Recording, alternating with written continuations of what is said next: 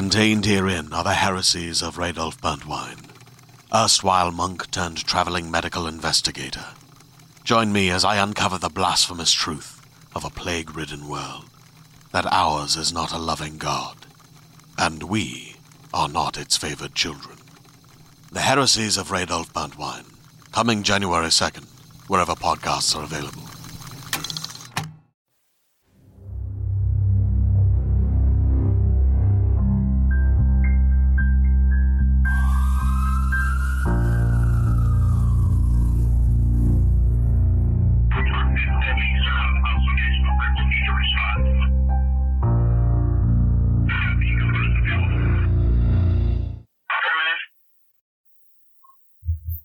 True crime has always been fascinating to many people. Television shows like Unsolved Mysteries, Snapped, 48 Hours, and even fictional shows that are loosely based on true crime stories like Law & Order, NCIS, SVU, the list goes on, have always been supremely fascinating to a large and dynamic audience. I'm your host, Katherine Galvin, true crime enthusiast and psychic medium. I've co-hosted Real Hauntings with Noah a few times in the past and have graciously been asked to contribute a few episodes to the Real Hauntings Network. For more of my shows, you can find Murder and Mediumship on Spotify, iTunes, and just about anywhere you get your episodes. This is the story of the boy in the box. In February 1957, in a neighborhood called Fox Chase in Philadelphia, Pennsylvania, a man checking his illegal muskrat traps on Susquehanna Road stumbled upon something he probably never thought in his wildest dreams he would find. He noticed an old furniture box laying in the grass and weeds of an abandoned lot, and didn't think anything of it as people in the area would dump stuff there all the time. However, this wasn't just an empty furniture box cast aside. It in fact had the body of a young boy in it, naked, beaten, and wrapped in a blanket. The first person who found the boy didn't even report it to police. Yes, the first person, which seemed a little odd to me until later I had read that he was afraid the muskrat traps would be confiscated, seemingly small compared to a dead body of a child, but I suppose priorities. So it was the second person who stumbled upon this boy while following a rabbit that he had almost hit with his car. To each their own. I don't think I'd ever get out of a car to chase a rabbit, but I guess, like I said, to each their own. After he sees the boy's corpse in the furniture box, he doesn't even go to police until the next day. Apparently, he had been caught as a peeping Tom before and didn't want to interact with the police. Other sources said that he actually talked to his priest, who told him he had to go. Regardless, police ultimately went to the dumping site and found the boy naked, wrapped in a flannel blanket, in a cardboard box, badly beaten, and so thin that his ribs showed through his skin. After taking necessary photographs and searching for clues, they removed his body and brought him to the police station for an autopsy. Now, photographs of the crime scene will be available on Patreon for all listeners. The autopsy revealed that his death was due to blunt force trauma to the head. The time of death could not be determined because of the cold Philadelphia winter that allowed for longer preservation of the body, but he had been there for somewhere between a few days and up to even 2 weeks. The poor child was so malnourished to the point that it was difficult to even determine his age. He was anywhere between 4 and 6 years old, and I will tell you now intuitively I do feel he was closer to 6 years old. And in addition to his malnourishment, he was badly bruised and had clearly suffered from extensive and prolonged abuse. He had surgical scars on his ankle and groin area, as well as an L-shaped scar on his little chin. His light brown hair was cut haphazardly and lay in clumps on his naked body, suggesting that it may have even been cut post-mortem.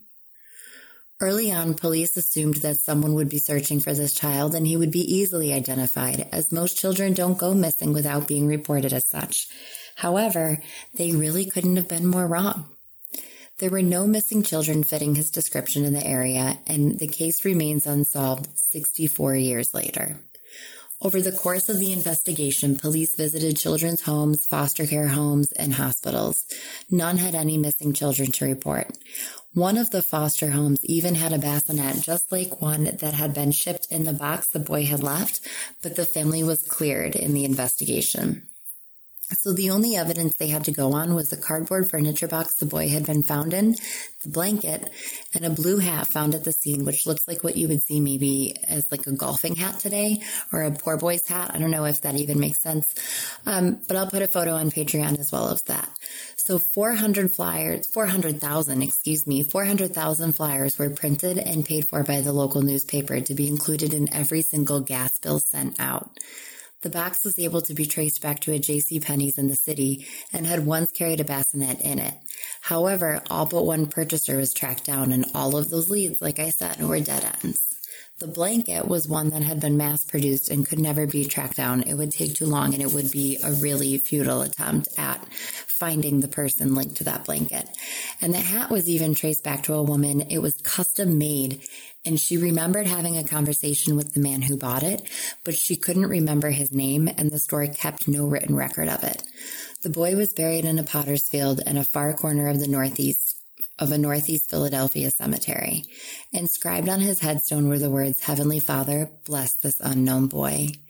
In feeling into this case, it was kind of crazy. I instantly saw the image of a male and a female, which said to me that no one acted alone in this. And I, in fact, saw a lot of children around. Now, I will say that there have been multitudes of theories that have come from this case. One of them came from a girl named Martha who claimed to have witnessed her parents buying a child from a woman. Another insinuates that it was a foster care home or a foster center that had taken to like beating the boy, and he was the one that they mistreated the most. And then there are plenty of parents who actually thought that it could have been their missing child. But once they had traveled across the country, they would be shown that it actually wasn't their child. Other theories have been debunked as time has gone on and DNA has been made available to be tested, or testing of DNA has been made available. But ultimately, nothing ever has led to solving this case and identifying this poor boy, let alone what happened to him. So what I see when I feel into it is a woman, very, very mean-spirited, very angry woman. This isn't like when we talked about JonBenet a couple episodes back, how Patsy lost her temper and she kind of snapped, so to speak. This woman enjoyed doing what she did to this child, but I could see her hands on his shoulders. He was maybe 3 years old, and I see her handing this child over to a woman and a man. And I don't necessarily know that she paid for him, like one of the theories says, but she definitely was in charge of his care, and she looks very mean-spirited. And the woman who she hands the child over to is also very mean-spirited. So she has her hands like on his shoulders, and she pushes him forward to this woman who has a younger girl with her as well. This episode of the Real Hauntings, Real Ghost Stories podcast is brought to you by Wild Grain. Hey everyone, it's Noah Daniels, and I'm here to talk to you again about Wild Grain. Our last shipment of Wild Grain was so good that my 4-year-old cannot stop asking for more of that awesome bread with dinner. And I'm not going to lie, I'm right there with him.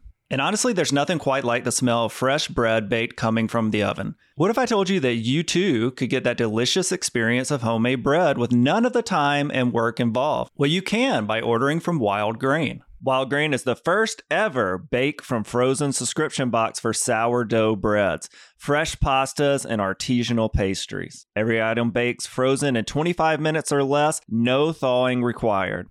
And you can now fully customize your Wild Grain box, so you can choose any combination of breads, pastas, and pastries. You can even build a box of only breads, only pastas, or only pastries if you'd like. Plus, for a limited time, you can get $30 off the first box, plus free croissants in every box when you go to wildgrain.com/hauntings to start your subscription. You heard me. Free croissants in every box and $30 off your first box when you go to wildgrain.com/hauntings. That's wildgrain.com/hauntings, or you can use promo code hauntings at checkout. As a podcast network, our first priority has always been audio and the stories we're able to share with you. But we also sell merch, and organizing that was made both possible and easy with Shopify. Shopify is the global commerce platform that helps you sell and grow at every stage of your business. From the launch your online shop stage, all the way to the did we just hit 1 million orders stage? Whether you're selling scented soap or offering outdoor outfits, Shopify helps you sell everywhere. They have an all-in-one e-commerce platform and in-person POS system, so wherever and whatever you're selling, Shopify's got you covered. With the internet's best converting checkout, 36% better on average compared to other leading commerce platforms, Shopify helps you turn browsers into buyers. Shopify has allowed us to share something tangible with the podcast community we've built here, selling our beanies, sweatshirts, and mugs to fans of our shows without taking up too much time from all the other work we do to bring you even more great content. And it's not just us. Shopify powers 10% of all e-commerce in the US. Shopify is also the global force behind Allbirds, Rothy's, and Brooklinen, and millions of other entrepreneurs of every size across 175 countries. Because businesses that grow with Shopify. Sign up for a $1 per month trial period at shopify.com/realm, all lowercase. Go to shopify.com/REALM now to grow your business, no matter what stage you're in. Shopify.com/realm.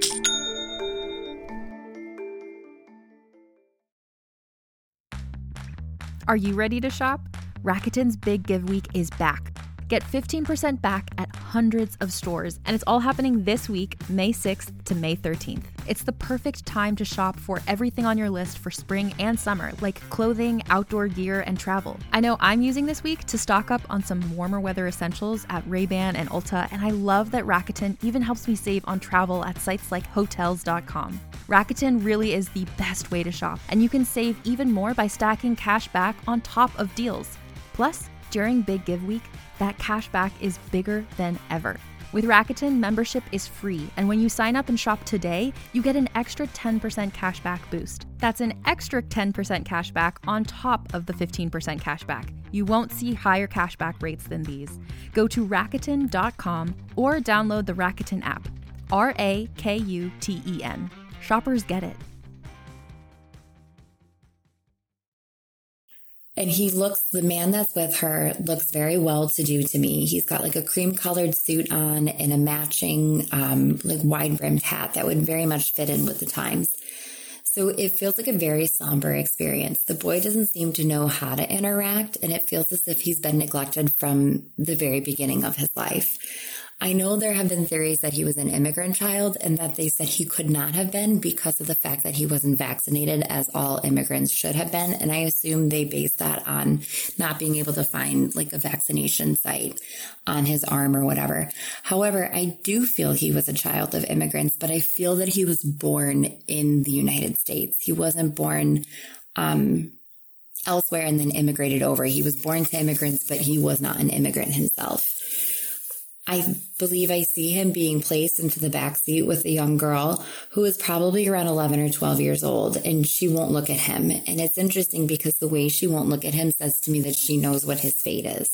So whether they bought him from an orphanage or they were taking him on as like a foster child, I can't be too sure, but I do feel that I would lean harder toward he's part of a foster family at this point. It feels like they have a lot of children as well. So this place that he came from feels like it was overfilled. So no one even really noticed that he was gone. And in some way, maybe this was a foster home who did actually pay for this boy, and he fit in with the rest of them because he looked like he would have been one of the foster children. And it's interesting because it has been brought up in a couple of the sources where I gathered my information from that neighbors never noticed anything peculiar, but literally people have housed missing persons in their basements for years, and the neighbors never had any idea. So I don't believe that really matters, that no one, quote, noticed anything peculiar, because they never do. It's always the most normal neighbor, right?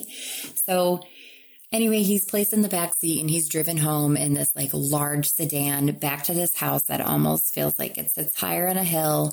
It looks spooky to me, but I really would venture to say that that's the energy I'm feeling of what's going on there.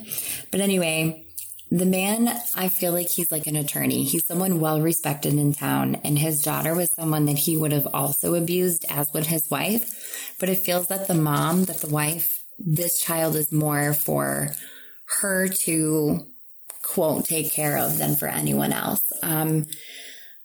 The girl who came forward, her name was Martha, and had said that her parents had bought him. I do believe that she has something to do with the story, but I also feel that there's some confusion involved. And if you're not familiar with that version of events, go ahead and look it up. I believe it is on the Crime Junkies podcast as well, but go look that up and listen to her story about how her parents bought this child and kept him in the basement, and he essentially became feral, and they would beat him and rarely feed him.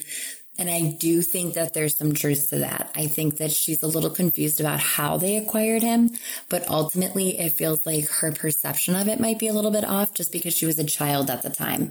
Also, the reason for her incredible mental health issues, I believe that it stems from the abuse that she endured from this family as well. And I do also feel that they had other foster children, and this was their only child that was born to them. However, what I think happened, what ultimately led to his demise, other than the abuse that was just ongoing, I think that the mother killed him. And I think that he doesn't have an identification because he was never really technically in the system. And I don't think that the system is anything close to now what it was back then in the 50s. So anyway, I do believe, like I said, he was an immigrant child. And I also think that the woman who, quote, bought him or took him on as a foster child in whatever capacity, he was never checked on, obviously, as this foster child. I believe that she is the one who killed him, that she was always frustrated with him, but she literally had him just to abuse him. She didn't have him for any other reason. The child never knew a day of love in his life. And I think that he was like the targeted child. And what I'm seeing is her getting so frustrated with this child, and the girl, the quote sister, the foster sister, whatever, Martha, talks about how her mom had him in the bathtub, and when she was shaking him for vomiting in the tub, that he slipped from her hands and hit his head, on the floor. And I do actually see that as being what happened. I believe that he hit his head on the floor, and he, that would have been the initial blunt force trauma, but that she also continued to beat him. And I believe that some of the beatings came from her own hands, and some of the beating came from whatever she could find around her in the bathroom, like soap dishes, anything like that. And I also believe that the surgical incisions that we referenced before, some people have speculated that maybe someone was in his life who loved him enough to take him to have like hospital care and that kind of thing. I don't think that's actually what that was. I feel like that was some of the twisted torture that he had endured in his lifetime. There was no actual surgery, and he never had a stay in a hospital. That was everything that was on his body was inflicted by the people who were charged with his care. I don't believe that the woman who handed him over had any vested interest in checking up on him or making sure that he was okay. And I do believe that while they knew that he would be found, that they had no worry about who would find him because they knew that it could never come back to them. Truly, I think that hat, I don't even think it was related. I think it landed there. It was somebody else's hat, and it was there prior to the boy being left there. I don't think it had anything to do with the people who left him there. I do think that the mother and the daughter left him there. I think that the father would have made sure it was taken care of a little bit differently, but also that he was so busy with work all the time that he didn't even really notice that the boy was gone. And when he did realize it, he didn't really care. So as news spread about this, they just kept their mouths shut because they knew that, number one, no one would believe their daughter. And number two, no one would believe that they had anything to do with it because, the neighbors never noticed anything peculiar. Now, who is this boy? I know eventually investigators gave him the name Jonathan. I don't know that was his name. I actually get an age with it, whether it's like Harold or Henry or something like that. I believe I keep getting Hungarian. I'm not really sure if that's accurate. I also feel that when he was buried, I know that the police kind of put up for his grave. And eventually he was, the plot that he was given in the cemetery was donated by the cemetery. They wanted him to have a place to lay, and I believe it's labeled as America's Unknown Child. And it's so tragic, but truly, I don't think that this case is ever going to be solved. And I don't think that this boy will ever have his real true name to take with him on the other side. I do, however, think that they're going to get much closer to solving it with DNA, but whatever it is that they need, they ultimately just can't grasp it. I think he was beaten. I think he was starved. And I think we are never going to find out exactly who was responsible. And that, my friends, is the end of The Boy in the Box. As for now, be safe, be kind, be loving, and I'll be here again on Real Hauntings Podcast with another episode of Murder and Mediumship.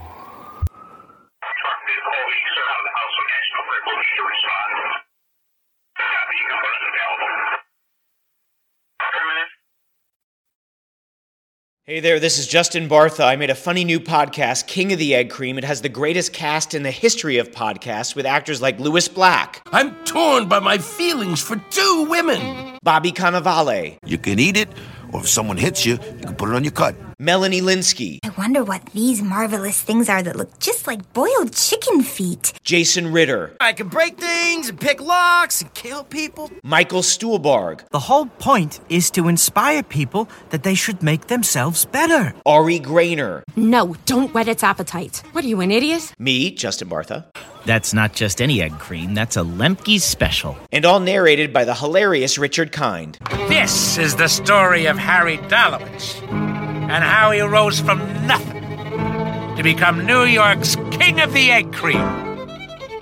So if you like funny true stories, come listen to King of the Egg Cream, available wherever you get your podcasts.